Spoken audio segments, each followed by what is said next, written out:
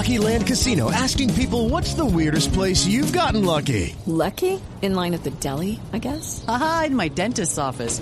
More than once, actually. Do I have to say? Yes, you do. In the car before my kids' PTA meeting. Really? Yes. Excuse me, what's the weirdest place you've gotten lucky? I never win and tell. Well, there you have it. You can get lucky anywhere, playing at LuckyLandSlots.com. Play for free right now. Are you feeling lucky? No purchase necessary. Void where prohibited by law. 18 plus. Terms and conditions apply. See website for details.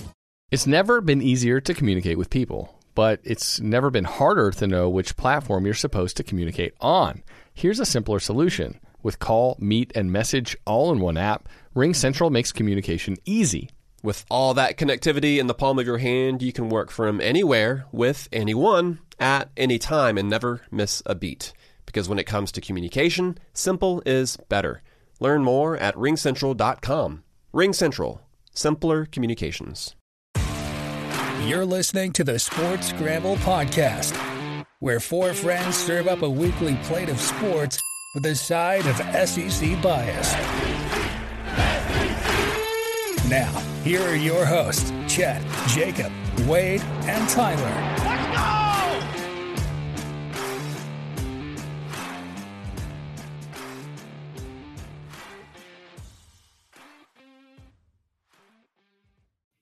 What's going on, everybody? Welcome to this week's episode of the Sports Scramble Podcast. I'm your host, Chet. I'm joined by two of my co-hosts, Mr. Futch and Mr. Tyler. Wade is traveling once again. We can't keep that man in Louisiana. He's all over the place. How y'all doing tonight? I mean, shoot, Futch is even traveling. The scramble is scrambling. I mean, it seems like every co-host is traveling except for me this summer. We'll get you out to Houston here in a few weeks, Tyler, so you can join the travels. Yeah, Tyler, I'd like to stay at home a little bit more, but unfortunately, I had to take my vacation. So, yeah, you got to. You're a hard-working man. You deserve it. Yeah, drafting that forklift and drafting fantasy football. Yeah, yep. Multitasking. So, where are you at this week, Futch? I'm in Savannah, Georgia. So, Savannah, Georgia. Yeah, my girlfriend and I are over here, spending about 4 days over here, hanging out, relaxing for a few days. So, all right. Nice, dude. You gotta get you some golf in out in Savannah, Georgia. Yeah, I'm gonna get a little bit of golf in. So there's a Jack Nicklaus course nearby that I looked at playing. So I might play that one. I'm thinking about that. So yeah, I got to get some work in for the match play coming up. The scramble. What did we decide to call it, Tyler? You had something last week. Well, I know Wade said the whack. Yes, we'll call it the whack. Going with that. I don't know. We'll figure out something. But for now, it's called the whack. We have 2 weeks. Yeah, the whack. 2 weeks until the whack commences. No, we got to come on more than that. That's a hideous title to call it. Yeah, if any listeners have a suggestion for our match play, let us know what we should call it. But yeah, Tyler and I talked a little bit before the show. We'll have we're going to do the alternate shot, and what I'm thinking is first tee, all four of us will hit a tee shot, and then the team just you pick your tee shot, and that's how you start your order. So whoever's tee shot's picked, the next person will hit. And if you and Futch are dominating myself and Wade by the end of 9 holes, we will switch to a 3-man scramble with me, Wade, and Tyler versus Jacob. So, because considering you're the one that's the best out of any of us, I don't know how well that's going to bode for Wade and I. We got to keep it somewhat competitive. But we'll figure it out as it goes. I think for this match, I think it's going to be pretty even to me. I mean, I feel like out of you and Wade, you probably have the edge on Wade, but I mean, give it like any hole. I mean, Wade can bring out the boomstick at any time and hit that sucker over 300 yards. So I wouldn't doubt y'all two against us. Well, that's kind of what I'm counting on, considering I went and played Friday. Boomstick has not been booming for myself. So I haven't even been hitting it off the tee. I've been hitting irons off the tee. I got to get out to the range and figure that out. But it was a hot one. The course, the grass is looking a little burnt. I think they took the St. Andrews burnt grass to the extreme. I think the heat just completely burned it all. So hopefully it'll be nice and green by the time we play. But I know, Tyler, you've been practicing. How's the practice coming? It's going good. I've been having to weather the storm, literally. That we've been pretty much having afternoon rain showers every day. So every time that the rain is gone, then I go out there. I don't care if it's wet, I go out there. Mainly, this has like been chipping week. So every day I've just been out there chipping in the backyard, trying to work on the short game. So next week I'm going to hope. Looks like the weather is going to be clearing up this week, so I'm going to hope to get out to the course and see how the practice has been going, and hopefully it's consistent enough in 2 weeks for the match. I'm just hoping I can put some putting together, though. Yeah, yeah. As we saw today in the Open, the putting wins. So, you drive for show and you putt for dough. Fletch, you had last week, you broke par. Tell us about that. Yeah, so I really didn't realize that I broke par until like 16. I was like, I'm sitting there and I'm like, well, I got a chance here. And I ended up, last hole's a par 5, 18's a par 5 out there. And I hit my drive, it ended up in the bunker off the tee, fairway bunker, and I ended up short. I hit a 7-iron in and was short. So I ended up hitting like a 56 degree, and I put it up there. I said, I just want to skip it up there close. And I thought I caught it too much of it, and I was like, oh, God. I hit it, and it checked up, hit the stick, and fell straight in. I was like, wow. That is awesome. That won't be the first one of the month for you. Yeah, no, the chip-ins are always insane. Just like we had Rory chip-in from the bunker at the Open, and he probably would have liked another chip-in to end the day today. So I guess we could jump into the Open talk. Rory, he was getting it done. I had money on him to win, and he couldn't sink the putts today. He had 36 putts on 18 holes. You can't do that. That's pretty much 2 putt every hole. But the Aussie, Cam Smith, getting it done. So what are y'all's takes on that? I know, Tyler, you watched a lot of it.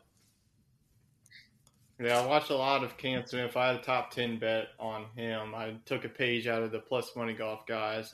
Starting to get in a little bit more of golf betting this week since the Open is always a fantastic event. And this was my first time since the Masters watching all 4 rounds. I was heavily invested. So yeah, I mean, what a Sunday round for Cam Smith. I mean, that man, I think he birdied, what was it, 10 hole? It was 10 through 14, I believe he birdied. And then he birdied the last hole to pretty much seal the deal. So yeah, what a round it was for the Aussie. Yeah, he went on like a 5-hole run, just birdie, and just really caught fire on that back 9. And Rory, he had a chance on the road hole and just couldn't get that birdie putt to fall. And I think that's just kind of when it opened the door. And even with Cameron Young on 18 with the eagle putt, I was like, oh, here we go, something interesting happening. But Cam Smith put his to within 6 inches and just tapped it in. So it's his second win of the year, I believe, with winning the PGA, the Players Championship. It was the Players he won. Yeah, and now the Open. So he's the Aussie is making some money. And someone asked him about his mullet. He said he was thinking about cutting it off, but it's bringing him good luck. So he's the second player ever. He's the second player ever to win the Open with a mullet after the famous John Daly. And John Daly was out there in the field. I think, did he make the cut this weekend? I don't believe so. Oh, well, I don't think anybody expected it. I thought he did make the cut. I think he did make – hold on. I think he did make the cut. If he made the cut – because he birdied he hit some long birdie putt on 18 in round 2. I got to look. But I guess while I'm looking, I think my biggest takeaway from the Open itself was how fast – Cameron Young got out to a lead and just held that lead. Yeah, he jumped out the first day. Yeah, and then he potentially could have been the only guy, with 4 rounds in the 60s all week. He went 64, 69, 71, 65. So that 71, that round 3 hurt him. He just couldn't get putts to fall, and I think that was kind of what Rory had going on today. And it's all based on conditions. These guys are playing at different times, especially there in St. Andrews. It's all about when you play. too, because we saw on the first day guys that went out super early in the morning were going really, really low. And then the guys that went out really late, guys at 9, 10 o'clock, they were falling behind a little bit. And you saw that they would struggle kind of with the wind direction and everything because it's so flat out there. But, I think that, I think they took advantage of it. I saw that right off the bat. They had the fairways were rolling at a 13 speed and the greens were rolling at an 11. So you had the fairways rolling faster than the greens out there. And it's just insane. And that's why a lot of those guys go out there for 2 weeks to get used to playing links golf, because you don't necessarily have to take a full club. You just hit it and let it run. Someone who how about that drive from Tiger, 411 out there or something like that? Yeah, I think he was the longest on hole 14 or something on the first day. And that was a perfect transition there, Fudge, because I was just about to get into old Tiger Woods. Unfortunately, my bet for Tiger at plus 6,000 didn't pay off. He didn't make the cut.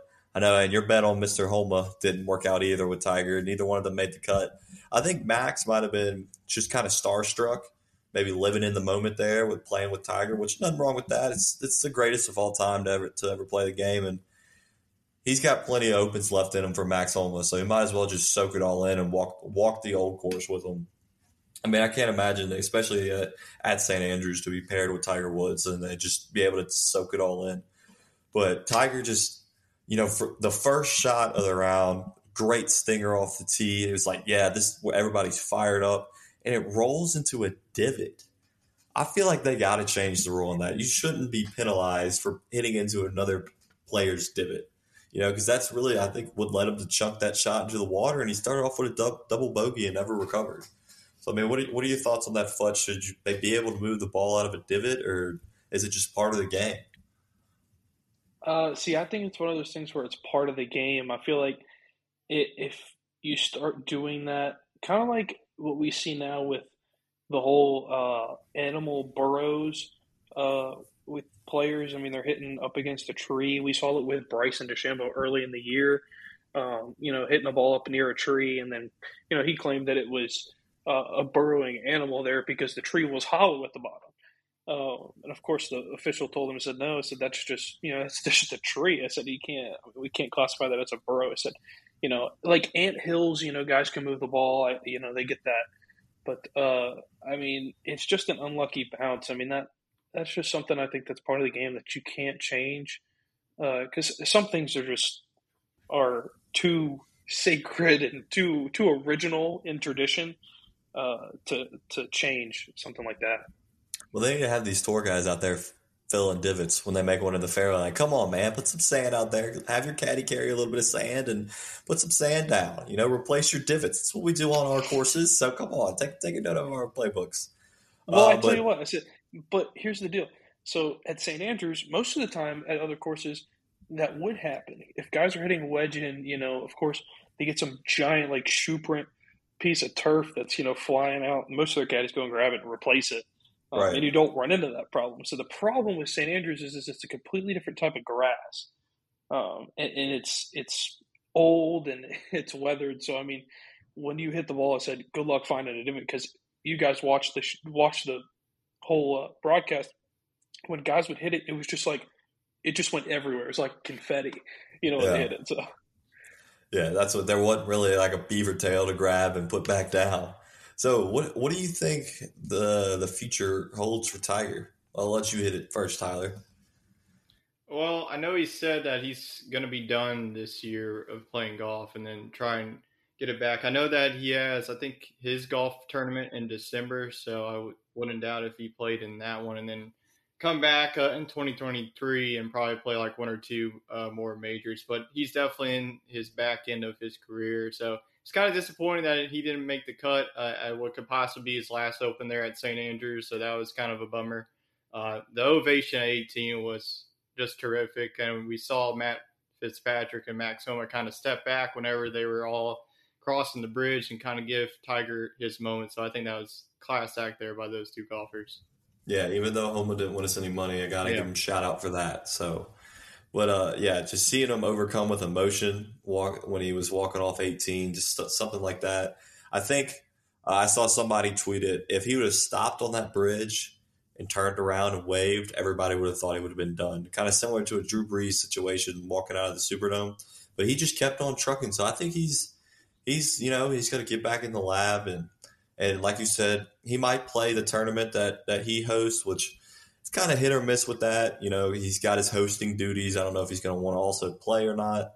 But I think he really only plays majors. Maybe goes over and plays like the Pro-Am like he did last week, just because that's just fun to play in. But I think in terms of majors, I don't think he plays a U.S. Open just based off the historical conditions of those courses. But I think definitely the Masters, 100% every year he's going to try to play that.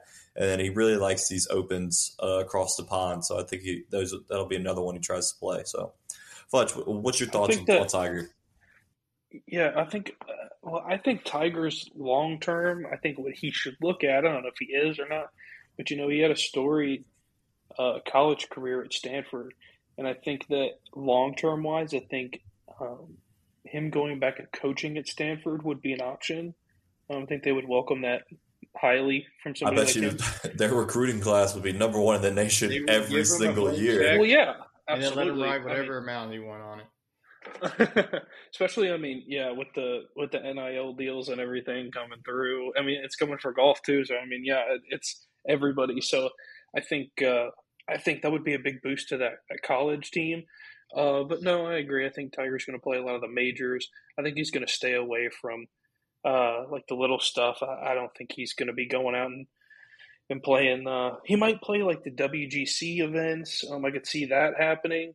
Little match play stuff, just friendly rivalry stuff. But I don't see him teeing it up every weekend. That's just not something I envision him doing. I want to see him get out there and maybe be an assistant coach or head coach for the Ryder Cup. That'd be something cool to see.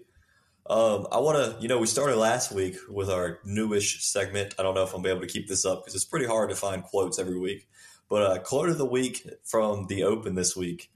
Cam Smith was asked about the claret jug, and he said that he's definitely going to find out how many beers he can fit in that thing.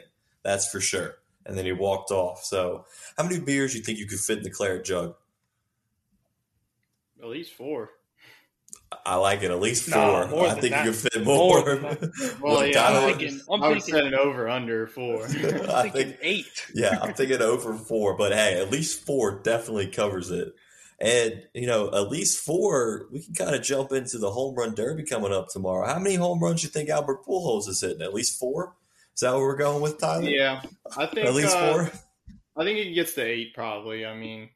There's only so many home runs. It is timed, so it's not like, back in the day when it's 10 outs, you can just be like, oh, I'll just let this ball go. No, that was a bad ball. But you can't really do that anymore since it's time. You pretty much have to hit everything that comes to you. So I think that Albert Pujols going up against Kyle Schwarber, it's a tough matchup. I don't know if you can bet on the home run derby. So I'm sure if Albert Pujols is pretty much like the Tiger Woods of this weekend going into the derby. Well, I saw on Twitter that you can bet on ostrich racing, so I'm sure you can bet on a home run derby. So I'm sure one of these sports books has this covered. But to kind of give it a little breakdown, it's Kyle Schwarber going up against Albert Pujols, Juan Soto going up against Jose Ramirez, Pete Alonso going up against Mr. Ronald Acuna Jr., Tyler's hometown hero, and Corey Seager versus Julio Rodriguez. So who's your pick, Tyler? Who do you think? I'll go matchup by matchup first. I'll get my first round picks first, and then I'll go on to my overall. So obviously Kyle Schwarber is going to win it over Albert Pujols. I would love to see Albert Pujols make it all the way to the finals out there in Dodger Stadium, but Schwarber he's just a power hitter. I know that Pujols has a lot of experience of hitting home runs, but I just think that the age has a factor in a time limit like this. Juan Soto versus Jose Ramirez. I think this is the best first-round matchup outside of Pete Alonso, Ronald Acuna. I'm actually going to go with Jose Ramirez in this one. I know that Juan Soto last year, he had a pretty good performance, but Jose Ramirez, man, he's just been hitting that ball on a tear as of late, so I have to go with Ramirez and a little upset there. And then Pete Alonso versus Ronald Acuna. Obviously, Acuna is my guy, but I don't really like the matchup here. I'm going to go with Pete Alonso, the polar bear advancing. Then the last one, Corey Seager versus Julio Rodriguez. Corey Seager has obviously the advantage here. He's played at Dodger Stadium, former Dodger himself. But Julio Rodriguez, I mean, he only has 15 home runs on the season, but he's been on a tear ever since the Mariners won 13 games. So that's another good one. I'll have to give it, though. Actually, I'm going to go Julio Rodriguez. Why not? Go with the young buck there. And I'm going to go Jose Ramirez, win it all. Why not? Okay, I like it. I noticed. I don't think there's a Dodger player in it this year. No, there's not. We got two former with Corey Seager and Albert Pujols. Yeah. Pujols was on there for a year, so yeah. I thought they might have slipped. It's a bit surprising. I guess that none of the Dodgers wanted to participate. That's my only guess. I know last week Wade said maybe they'd slip Mookie Betts in there, but maybe he said he didn't want to do it. So yeah, I mean the guys need rest. I mean it's hard for them to say yes whenever like Jacob said they're gonna have if you go to the finals just speak how many swings that you have to do in every round. It's taxing on it's already 162 games that these guys play. So I mean they don't really get much of a break if you're competing the home run derby and then also the game. Yeah. Do you think that we would see Mike Trout instead of somebody like Jose Ramirez had he not been out with back spasms? No, I think you possibly could. I think. Yeah, I just think it's a possibility. I don't know if I would go with the Jose Ramirez pick that Tyler went with. I just don't feel like Jose Ramirez is a deep ball hitter, and of course, for you to go deep in this event, you have to hit the ball deep. I mean. It's one of those things where distance does matter, and I'm glad that distance does matter now because in the past, I mean, it hasn't.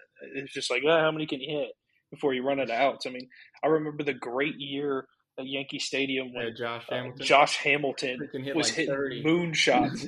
Yeah, I said, well, and it was different. I mean, baseball was different even then.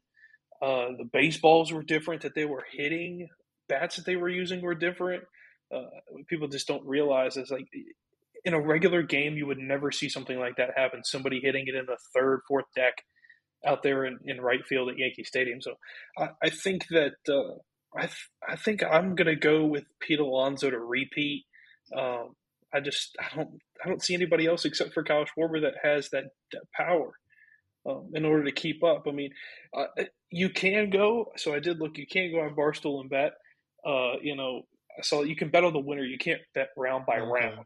Well, they might add that when it starts. I noticed. Yeah, they might add over under how many home runs a guy has in a round. I would be surprised. And it's just the futures. It's just the futures at this point. But right now, I mean, opening Pete Alonso is plus 185, and that's the best odds. And your craziest odds would be Albert Pujols, who is plus 1,800. So.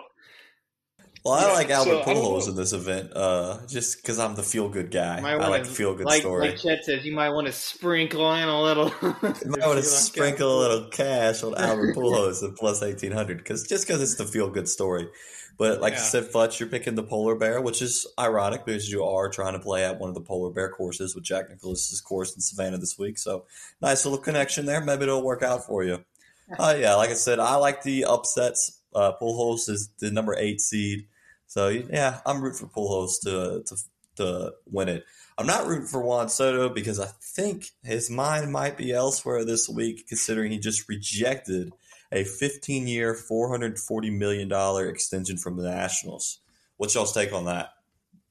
I feel like it was bound to happen. I mean, Juan Soto doesn't want to be a part of the Washington Nationals anymore. I mean, ever since 2019, they got rid of Max Scherzer and then got rid of Trey Turner. So I'm sure that Juan Soto is just tired of being on a team that's in tank mode. So that's pretty much why he rejected a 15-year. I mean, to reject $440 million deal, I mean, you have to be insane. I mean, I don't care how many wins a team has. If I were in that same position, I would accept that. I mean, $440 million, it's hard to pass up. That's a lot of money. Yeah, it's going to take a lot. When I'm saying a lot, it's going to take a lot to give up Juan Soto. I mean, a team is going to have to give up pretty much their entire farm and a couple of I'm talking about a couple of round draft picks, probably at least 7 first round draft picks for this. I mean, this is going to be a monster deal. Who do you think he's only gets him? 3 years old too, so I mean he's got a lot of prime years left. Who needs that position right now, though? I mean, The Yankees. You can break it down. I mean, the Yankees don't have that money left. I mean, let's think about it. They're paying Matt Carpenter way too much money. I mean, yeah, Matt Carpenter is like right now batting .389 right for them. I don't know what happened. I think he got some of that juice that Aaron Judge has got. No, it's the stash that he's got. It's the stash. Yeah, I don't know what's going on. Hey, the stash worked for Cameron Smith today. The stash is working for Matt Carpenter.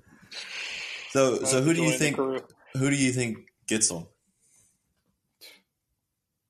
I think, to me, there's only 2 teams that I could really think of as the Dodgers or the Yankees. It's going to be one of those high market teams that has the money, has the farm to give up. I mean, Juan Soto. I mean, I don't know if the Dodgers obviously don't need him. They already have an all-star team, but it's the Dodgers. I mean, you already have an all-star team. Why not get Juan Soto? But I could see. I don't know if anybody like in the NL East is going to get him because I'm sure the Nationals don't want to trade in the division. I mean, they're just not going to do that. Yeah, no, that totally that I wouldn't do it. So, but it's going to be a very steep price to pay. Like you said, you're going to have to get up the whole farm. As a Braves fan, I want him to go to the AL. I don't want to face him anymore. You're going to have to give up the whole farm and the barn. So yeah, we'll see. You're going to have to give up everything. You're going to have to give your whole future. Here's the thing. I think a team, it's going to be weird, but I think a team that's been on a roll lately that could pull the trigger on somebody like Soto would be the Mariners out west. I could see that happening. I mean, adding another big bat would be huge for them. I think that ultimately would stake their claim in the playoffs if they do something like that. I think they're one big step away, from really being that team out there. Because right now, they kind of battle a little bit here and there, but I think that they're the team to watch out for in the future. They're young. I think they just need that veteran that can vault them to the next level. Hey, and if he does go to the Mariners, let's see if they can get it done before the All-Star break's over, because that's the game we're going to watch over in Houston on Sunday. It'll be the Astros versus the Mariners. Is Altuve healthy? I saw he was out for the All-Star game. I saw he played last weekend, so he'll probably be fine. He probably just rested up, He knows we're coming to town, so he wants to give us his best performance. Yeah, and I'm hoping we can get Verlander on the mound. Yeah, so, but with all this big money talk, we got to talk about Mr. DeAndre Ayton getting an offer from the Pacers for $133 million, and the Suns going, hey, hold on now. We'll match that. So I thought when I saw that the Pacers offered him, I thought, okay, he's gone. Here comes KD to the Suns. But I don't know if the Suns are totally sold on that. What do you think? You think they're still going to go after KD after offering that to DeAndre Ayton?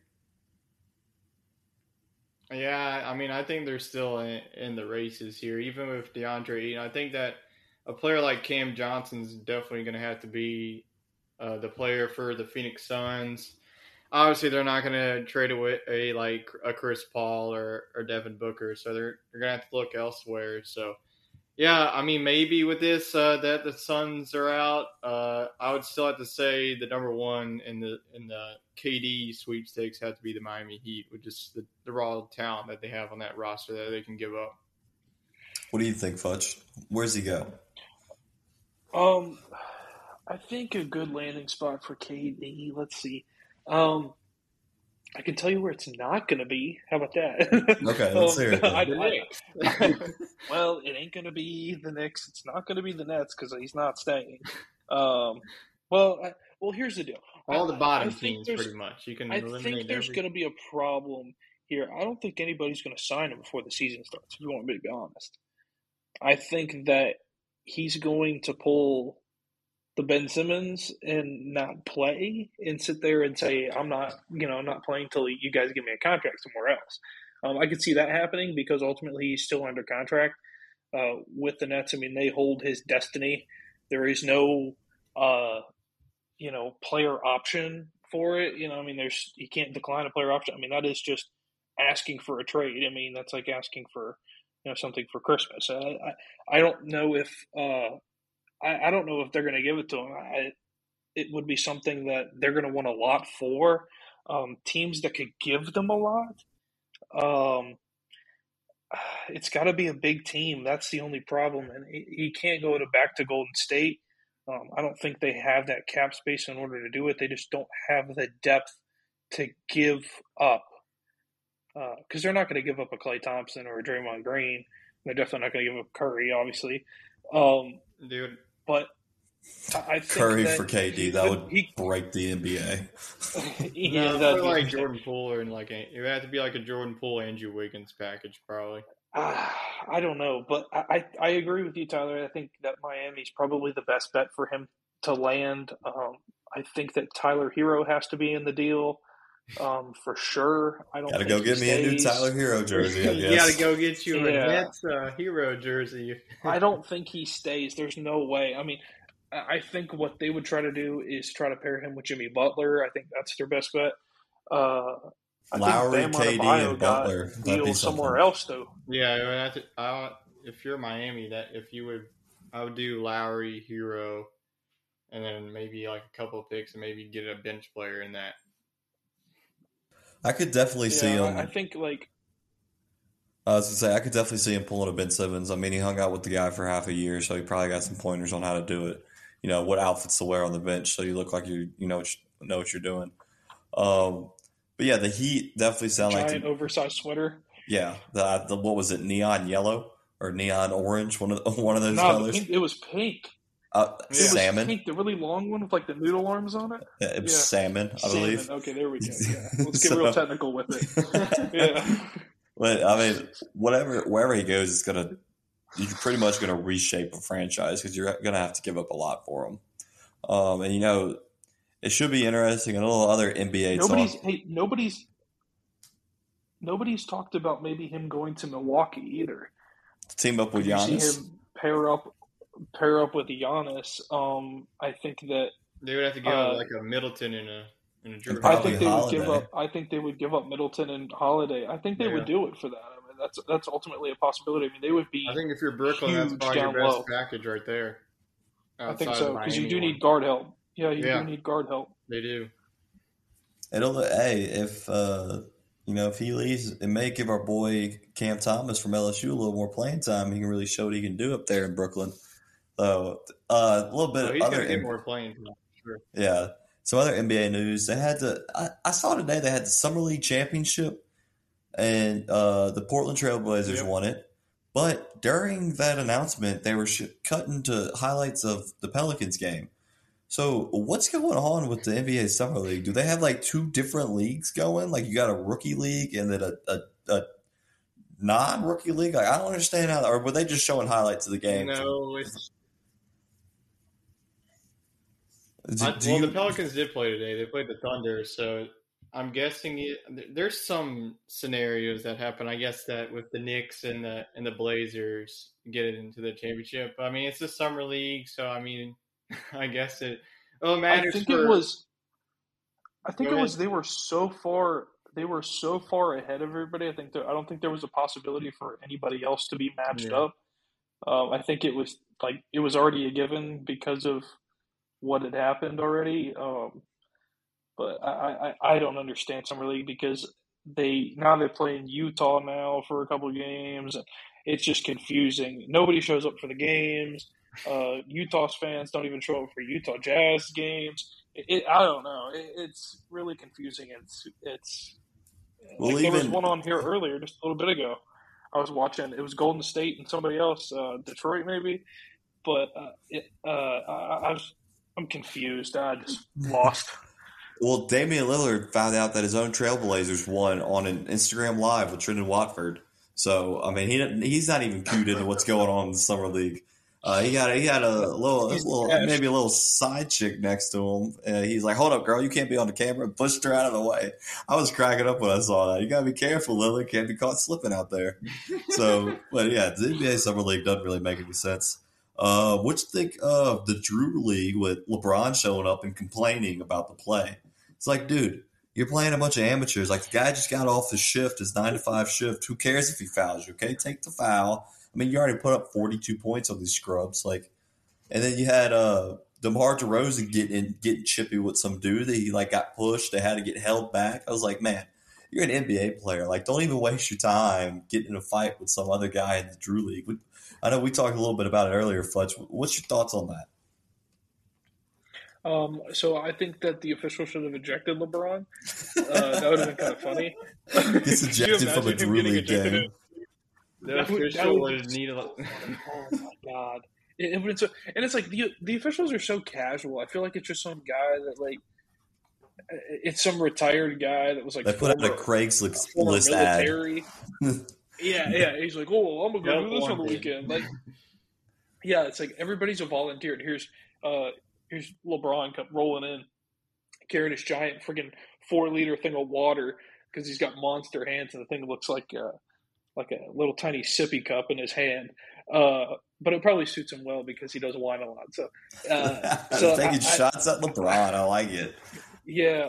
So, well, if you're the official, you can't really do anything about LeBron because you know dang well Sports Center is going to be like, oh, this official to put out LeBron.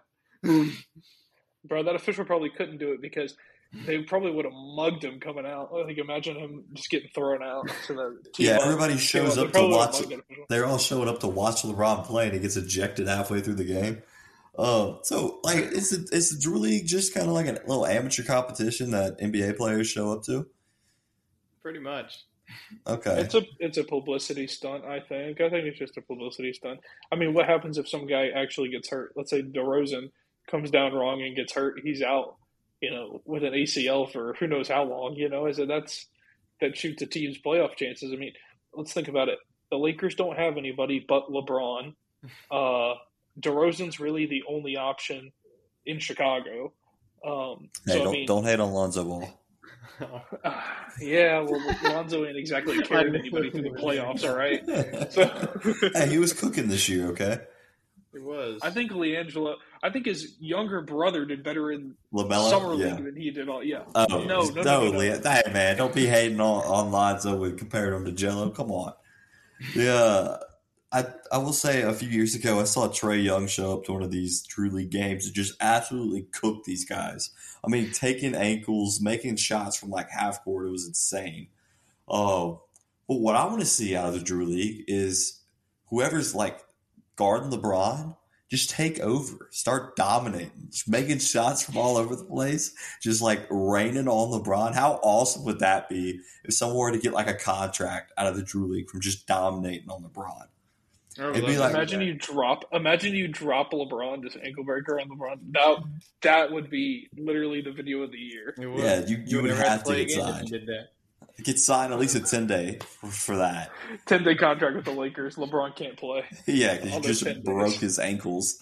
So I mean, it's NBA offseason, not a whole lot going on besides free agency. So I'll pop in on Twitter, and that's all SportsCenter talking about is LeBron puts up 42 points, 6 assists, and 2 blocks in the Drew League game. Like, come on, man! He's playing a bunch of amateurs. Of course, he put up 42 points. Talk about I guess they're amateurs in boxing now. I read some news. Le'Veon Bell and Adrian Peterson are having a boxing match next year. That's why Le'Veon Bell is officially retired from the NFL, so luckily I don't have to draft him anymore in fantasy football because he really screwed me there last year. What are your thoughts on these former athletes getting out in the ring and boxing each other? I guess whenever you're done with football, you got to find something else to do. And I guess for Le'Veon Bell and Adrian Peterson, be like, hey, let's go and boxing match. I guess I don't know if these. If they have some feud going on or not, but if they do, they can put it out in the boxing ring. And yeah, I want to see if they got some drama going on behind the scenes. So there's pent up aggression, but Le'Veon Bell's a significantly younger age than Adrian Peterson, so I don't know how that's going to work for old AP. I don't know, and it's not going to be the featherweight division. I can promise you that because I'm sure they've both put on a few pounds.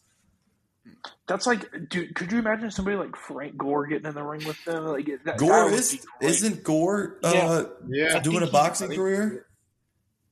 I think he is. He is. And he's already got a broken nose from football, so I mean it doesn't really matter. So I think he could take punches all day long. That guy's like the Terminator.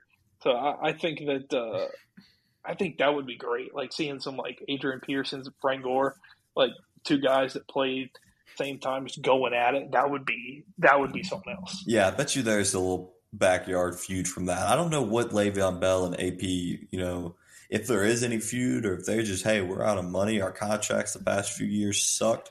Well, I mean, Le'Veon Bell did get paid all that money from the Jets, but he might have spent it all already. He needs to get in the ring now and mix it up.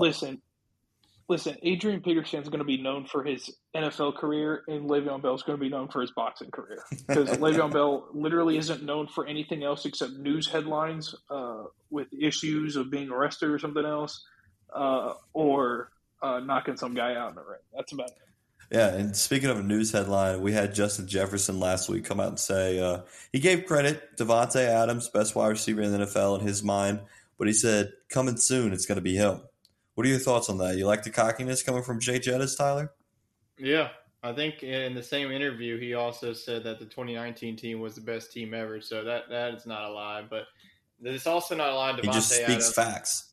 Yeah, I mean, he speaks facts. I think Devontae Adams right now, he's the best route runner in the NFL. There's no denying that.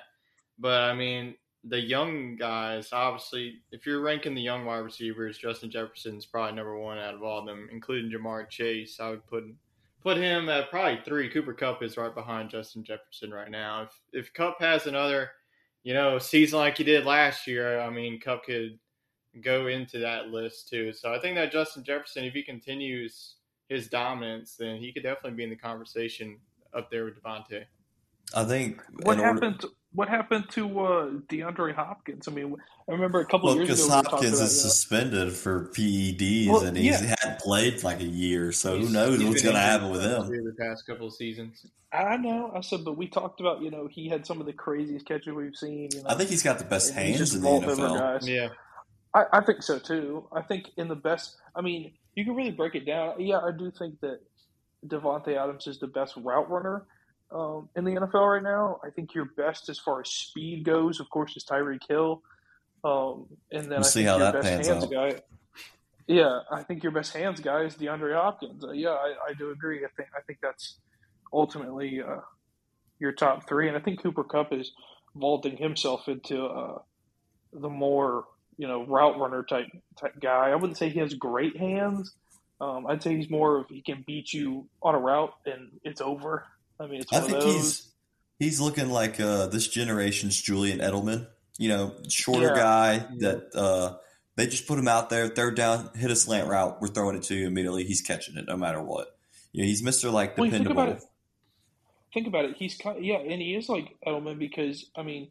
Remember how aggressive Edelman was at the line of scrimmage with guys. I mean, they put him in the slot, and he was so aggressive for the first 5 yards because, I mean, you could make contact for the first how many yards. And really, I mean, would beat guys right there. And then at that point, you're gone. I mean, I can't remember how many times I watched Julian Edelman beat a guy 5 yards out and take it to the house, 65 yards because, I mean, there's nobody there. I mean, it's a one-on-one matchup. You just got to be smart. Yeah, and I think old Jay Jettis could definitely be the best wide receiver in the NFL, but what worries me is his quarterback. He's got Kirk Cousins back there throwing him the ball. So, I mean, and then he's also competing with Adam Thielen, which I think they kind of complement each other well.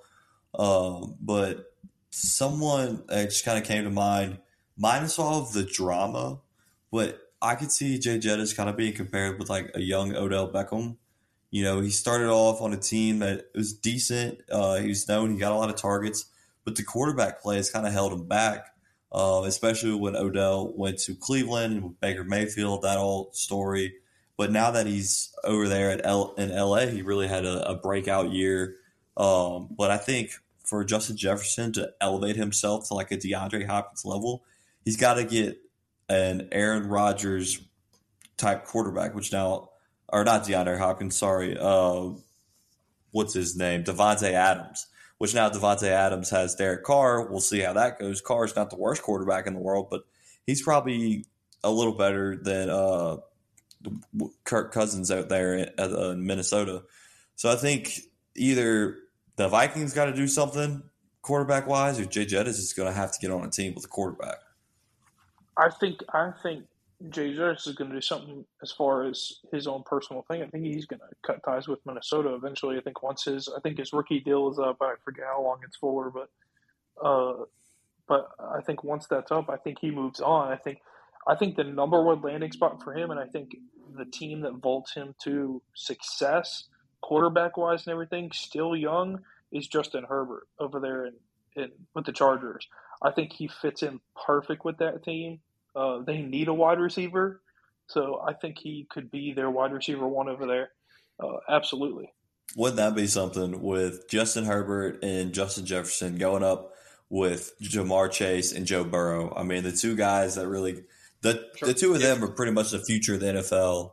I mean, minus like Patrick Mahomes and Josh Allen, but I think that's just like different years there to where the NFL's in good hands in terms of that.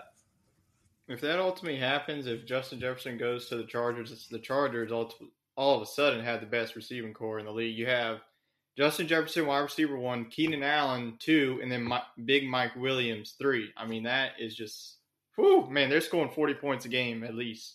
Hey, imagine if Antonio Gates was still young and was a part of that team still. Jeez.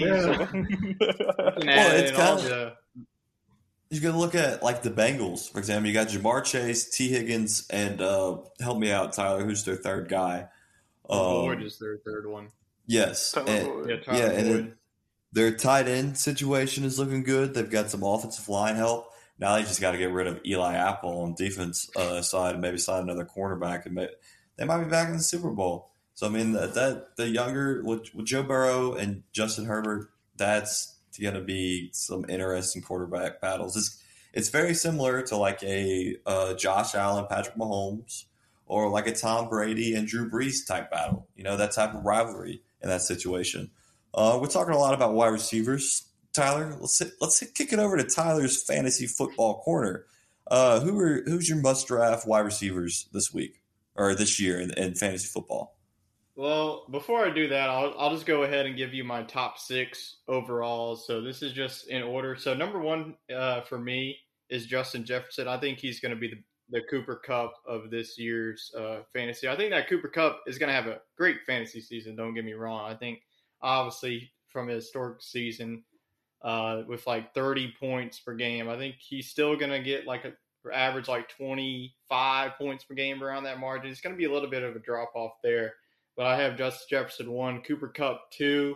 I have Jamar Chase at 3 at Cincinnati. Though, if you're looking at both of the Cincinnati Bengals, whether it's T. Higgins, maybe say like in the second or third round, that's not a bad option either. But Jamar Chase, I mean, he's got the connection from college and to the rookie season with Joe Burrow. So you got to go with that 1-2 punch there. Number 4, I still have Davante Adams. Like I said, he's still the best wide receiver. Now his situation does get a little bit more challenging. You have Hunter Renfrow there. You have Darren Waller there as well. In Green Bay, there really wasn't many competition for targets there. And now you have Josh Jacobs out the backfield who can also catch some passes there. So, but I think Davante Adams, I'm not really worried about Derek Carr as the quarterback. They both played at Fresno State. So the connection is definitely there. Number 5, I got Chet's boy Stephon Diggs there at Buffalo. Also, I like Gabe Davis. We saw what he did in that it was the AFC divisional game against Kansas City. He was pretty much the only wide receiver to show up in that game with 4 touchdowns. So that could be another selection if you're looking for a wide receiver 2. I mean, shoot, if you want to do a 1-2 punch of Diggs and Gabe Davis on your lineup, that wouldn't be a bad pick either. Number 6, I think this is going to be my breakout wide receiver of the year, CeeDee Lamb. No Michael Gallup at the start of the season. I don't remember what injury he had, but I think it's either Achilles or a torn ACL. It's one of those. But then you also don't have Amari Cooper as well. So a lot of targets are going to be up for grabs. So CeeDee Lamb's going to be one. But I also have a sneaky pick here for the Cowboys if you're looking for a sleeper. Jalen Tolbert out of South Alabama. He's going to be the wide receiver 2 for the Cowboys. So that is my top 6. Before I get into my other must-draft wide receivers, what do y'all think of that? I like the Gabe Davis little 1-2 punch with Stephon Diggs. I always like taking so in the early rounds, I like to take one of the big name wide receivers, like a Justin Jefferson, a Stephon Diggs, DeAndre Hopkins, somebody like that. But I do like taking their number 2 wide receiver. Because Yeah. if you think about it, like you mentioned in that divisional game, Stephon Diggs was locked up. They were double teaming him. So that opens up Davis for big games. So I always try to, if I need to pick up somebody up that week, I try to look at a number 2 or number 3 wide receiver because the corners are going to be concerned with their number 1 guy. Right. So, and then, having Jefferson at 1, I think is a good choice. I mean, I've got the number 1 pick in this year's draft. I don't know if I'm going to spend it on a running back or a wide receiver. We'll see. I need to do some more research on that. But I agree with what you said with Cooper Kupp. I think he's still going to have a great year, but it's going to be hard to match the performance he did last year. I think it will fall off a little bit, but I think he's going to have some big receptions. I liked your South Alabama pick in there at the end. I don't know if that was a little bit of bias with Futch on the show, but I'll hear your takes on that. I without the bias, I think it's a good pick. Anyways, I mean, what he did with a team in college that really just didn't have anybody. I mean, you had Jake Bentley, who was the transfer from Utah, that played a lot of the season for them. Was a good option, but talk about a guy who just went up and made a catch that we thought would be like impossible multiple times in the season. I mean, I watched highlights of catches that were just absolutely insane. I was like, there's no way he caught that. Like just reaching over the back of some guy and catching one. I mean, stuff that we see from top tier wide receivers in the NFL that we're seeing, in college. I was like, golly, I said this is going to be a really good player, and he's got that build, I think, to be a good wide receiver. He has that CeeDee Lamb build a little bit, that quick speed. He's thin, got long arms. I mean, huge long arms. They can reach out and catch pretty much anything. So I think that's a really good fit for the Cowboys. Dak's just got to find him. I think that's ultimately trusting a young guy. I think that's the problem with the NFL, is getting quarterbacks acclimated to these young guys and making sure that they have the confidence to throw a guy and say, hey, I can depend on this guy to make a big catch in a big situation. Because, I mean, that's your only options. I mean, as Tyler said, that's really it. I mean, CeeDee Lamb and Jalen Tolbert are really your only options there, unless you're just going to go, to the tight end there. I mean, he's an easy target for him, but I think ultimately you have to, if they want to make a playoff run, they have to rely on each and every guy on the field. Yeah, Tyler's good at finding those sleeper picks. I will say he's always sneaking around. He's always sneaking around in the late rounds of the draft, and usually pick somebody with a breakout year. So remember Tolbert at the end of your draft. So that was your top 6. Who's an extra pick that you can give us?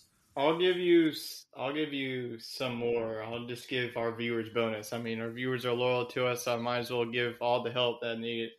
Since the focus this week is on wide receivers, Mike Evans, the Tampa Bay Buccaneers. There's no more Antonio Brown; he's gone, so those are no targets. Chris Godwin, he's coming off an injury. He's another player that's going to be out at least 6 weeks at the start of the season. So there's really no other targets. I mean, I do have, these are 2 Tampa Bay. These are another 1-2 punch that you could do. If you want to do Mike Evans and Russell Gage, that wouldn't be a bad choice as well. I think that Mike Evans is going to be a top 5 receiver by the end of the season. I mean, Tom Brady last season, this was his favorite target. I mean, outside of Evans and Russell Gage, there's not really going to be many targets to share. And the Gronk news is obviously huge for Evans as well. There's going to be less target share for there. Another one is Michael Pittman, the Colts receiver. That's another one. I think he's obviously got the upgrade at quarterback now. Carson Wentz, Matt Ryan, that's an upgrade. So there's definitely going to be a lot of target shares. We saw what Matt Ryan did in Atlanta. All the crazy years that Julio Jones has. And then last year we saw Russell Gage became the wide receiver 1 for the Falcons. So, I mean, the shares there for Michael Pittman. You no longer have T.Y. Hilton to deal with there. The Colts, it's pretty much Paris Campbell going to be your wide receiver number 2. Another guy I like is Darnell Mooney. No more Allen Robinson. He's going on to the Rams, so he will be the Chicago Bears wide receiver 1.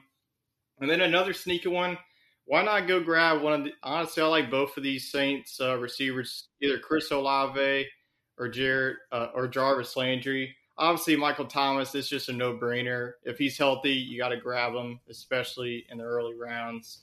But if you can get a guy like in the middle round, if you're playing like a 3-wide receiver, and if you have Landry or Olave as either your wide receiver 2 or wide receiver 3, that could win your league right there.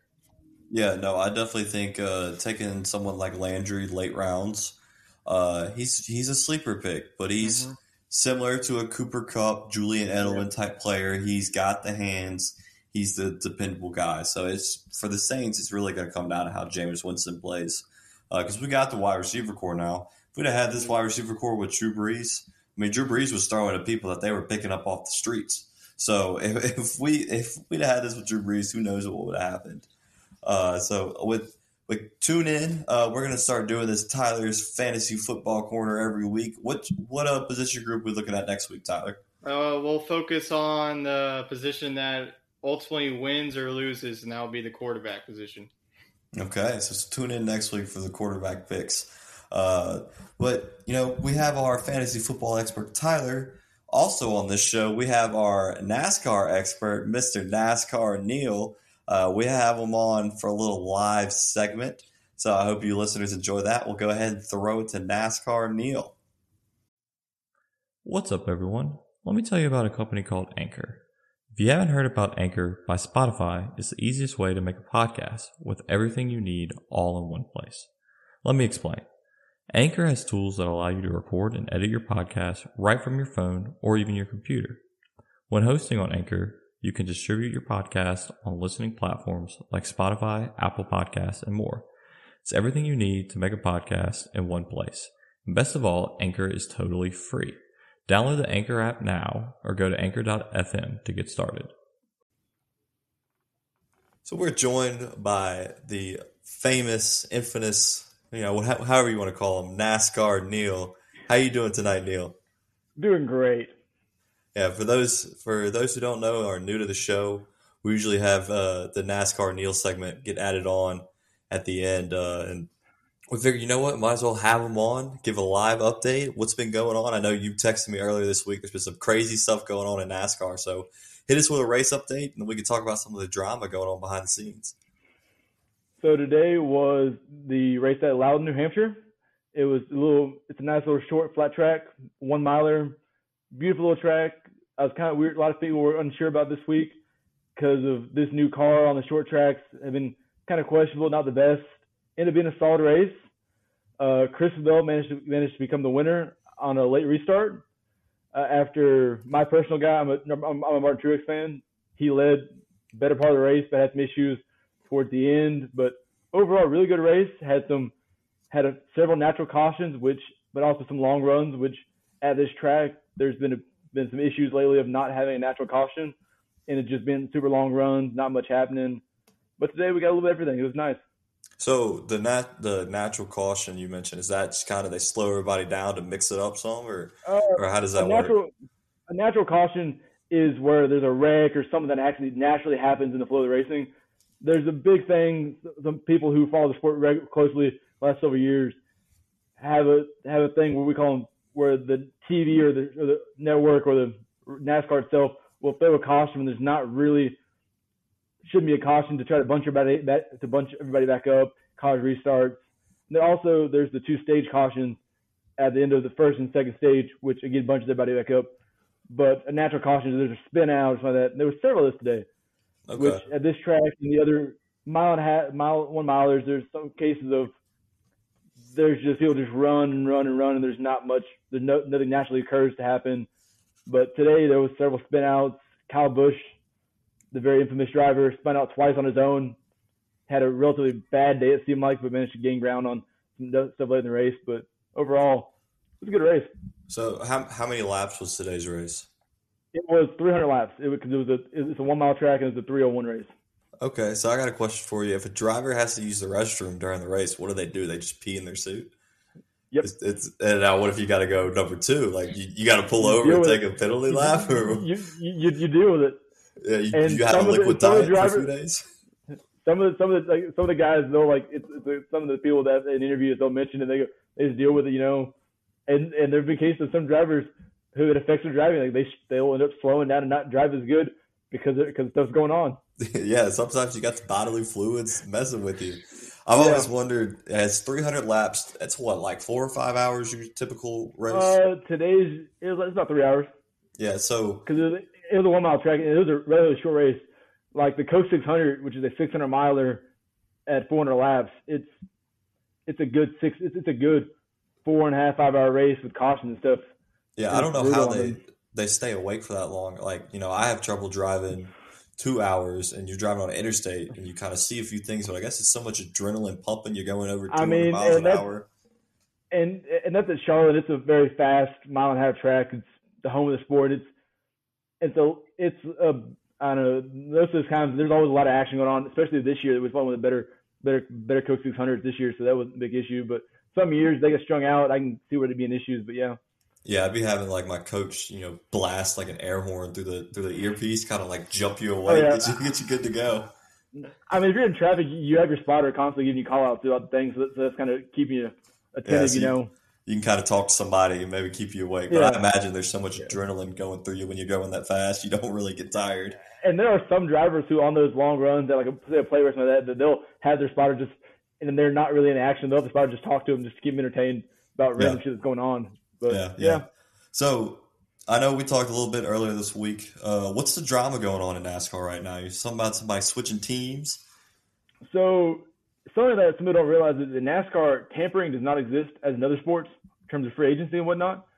So it got announced Tuesday that Tyler Reddick, who's one of the young superstar up-and-comers, it got announced Tuesday that he's leaving after next year for 23XI, which is a team co-owned by Michael Jordan and Denny Hamlin. Okay, cool. So Michael Jordan's in the racing business. I didn't realize that. Yeah, he's a co-owner with Denny Hamlin, who drives the 11 car for Joey's Racing and stuff. But it's a big deal because he's one of the top young guys, and everybody kind of thought that he may be the driver that Richard Childress Racing, which is the famed team that Dale Earnhardt Sr. drove for all of his career. Very historic team that he drives the 8 car for them right now. Right. And about 2 weeks ago, he won his first Cup race with them, and announced he was having his option similar to an NFL, like a rookie option. He had one of those on his contract, and they accepted that offer. He decided to sign that for next year, but then now he got signed for a whole nother year. And there's like, are they gonna end up firing him for this year? Are they gonna do something different? They do something weird to get him out of the car? Could they not have him drive the car but keep him under contract where he's not in the car for a year, which would hurt your development, you would think?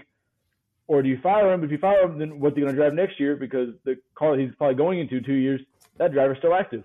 And so it's kind of a mess of what happens, and it just adds to the silly season, which is the term for NASCAR off season. We call it silly season because silly stuff happens. Like people speculate like crazy. Like probably one of the best drivers in the sport right now, his contract is still up in the air. Right, which is Kyle Busch, love him or hate him. Right. His contract's up.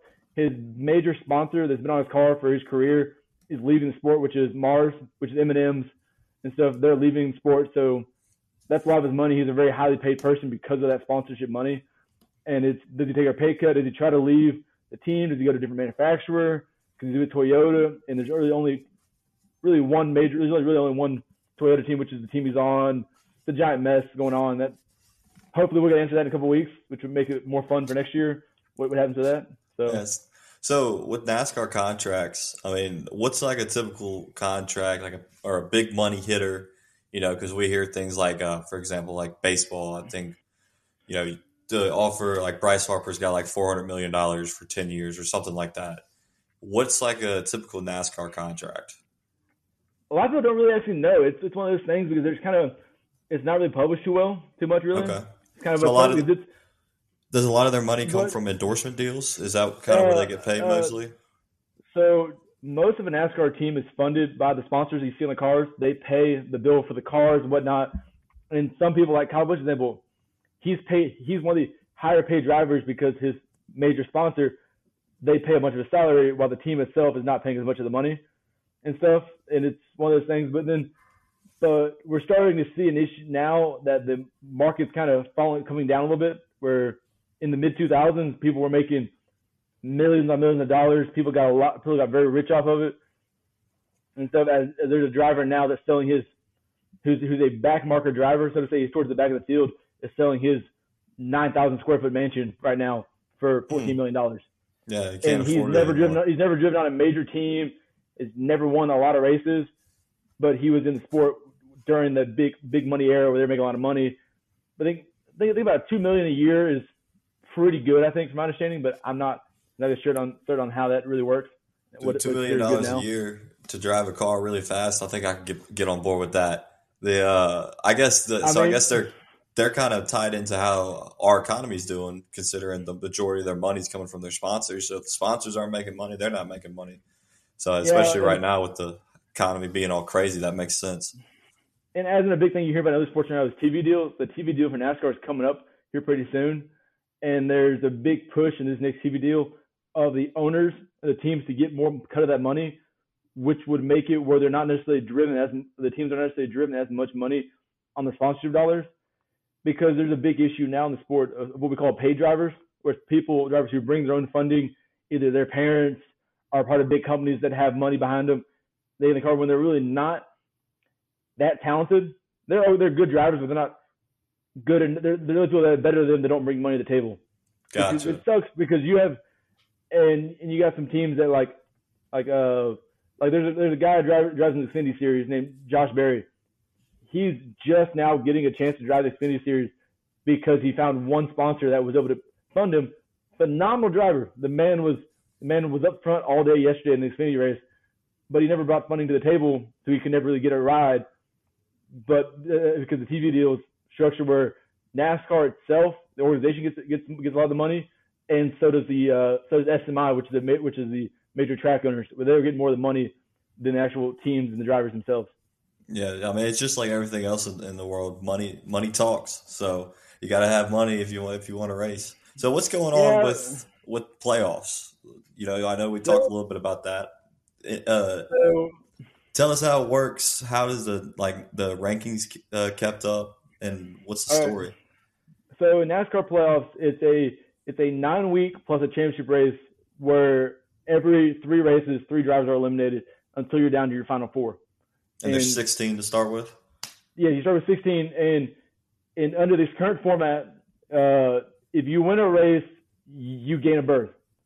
And this is the first year under this system that we've had this many winners. We're now at 14 winners after today with 6 races to go. So, and in the event that we have more than 16 winners, and then it's based on points. And you get points for winning stages, leading laps, and finishing, and how you finish and stuff. It counts, and it carries goes first place gets you 10 points going down, but a race win. But if you have 2 race wins, you're obviously towards the top and whatnot. But also, if you're the regular season point champion, you also get an automatic berth. We've never had a point where into the system that the number 1 driver has actually, or the number 1 regular season champion had not gotten a win. Currently, the number 3 in points has not gotten a win. Up until last week, he was number 1 till he got past the number 2 guy, won the race and passed him. But yeah, we got 6 races left. 3 what you would call wild card races, which are the 2 road courses. We got Indianapolis in I think 2 weeks. Then in 6 weeks we get back to 10. It's the last race before the playoffs start, and it's a wild card. Anybody can really win those. It's a style of racing and stuff. As in the guy who won it to open the year off, it was his first career Cup race. Okay. So it's anybody can win it, and which makes it fun because it's the last race playoffs for a lot of. In the past, it's always been that last ditch chance to make it in if you're trying to get it in.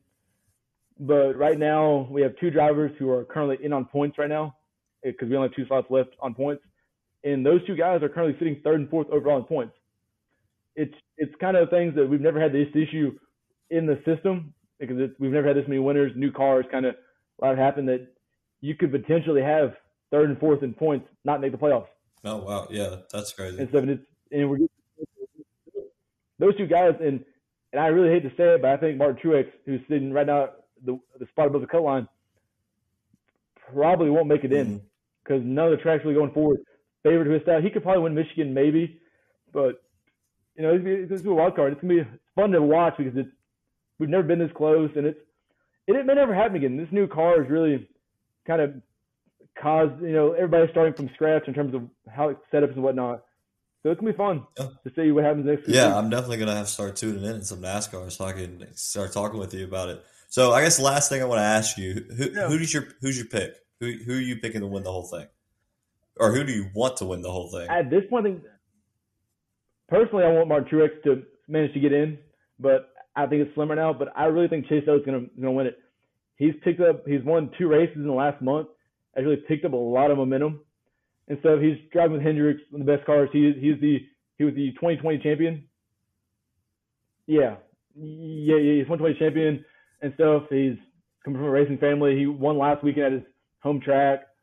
He just picked up a lot of momentum. Like, he's got a fast car and got a good team and stuff. And he knows that. I mean, he's already won once, and so I wouldn't be surprised for him to win again. And it really, until he kind of took off and was fast. I mean, he got an outside pole this week. I think he finished second today, I believe. So he's got a fast car at all these kind of tracks.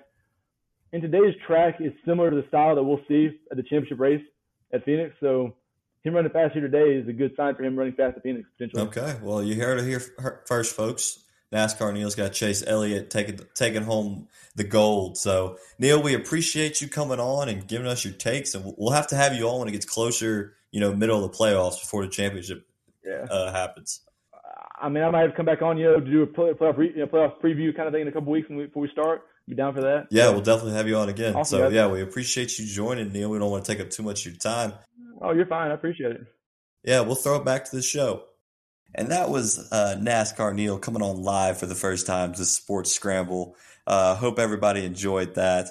We'll have him on again as the playoffs get started and, of course, for the championship race. But I think that pretty much covers it this week. Thank you, Futch and Tyler, for joining. I hope, Wade, we hope you have safe travels. We'll get you on again next week. Stay tuned in a few weeks for our match play, The Whack. We'll come up with a better name for that. But, as always, give us a follow on Twitter at SportsScramble4. Maybe you can send us a better name for our match play tournament. And we appreciate any subscriptions and reviews on Apple Podcasts, Spotify, Google, Amazon, all the places you find your podcast. But thank you, everybody, for tuning in this week. We hope you all have a good one. Mary redeemed a $50,000 cash prize playing Chumba Casino this year. I was only playing for fun, so winning this was a dream come true. Chumba Casino is America's #1 social casino experience. It's serious fun. With over 80 casino-style games to choose from, you too could win life-changing amounts of cash. Be like Mary. Log on to ChumbaCasino.com and give them a whirl. That's ChumbaCasino.com. No purchase necessary. Void where prohibited by law. 18+. Terms and conditions apply. See website for details. The voice in the preceding commercial was not the actual voice of a winner.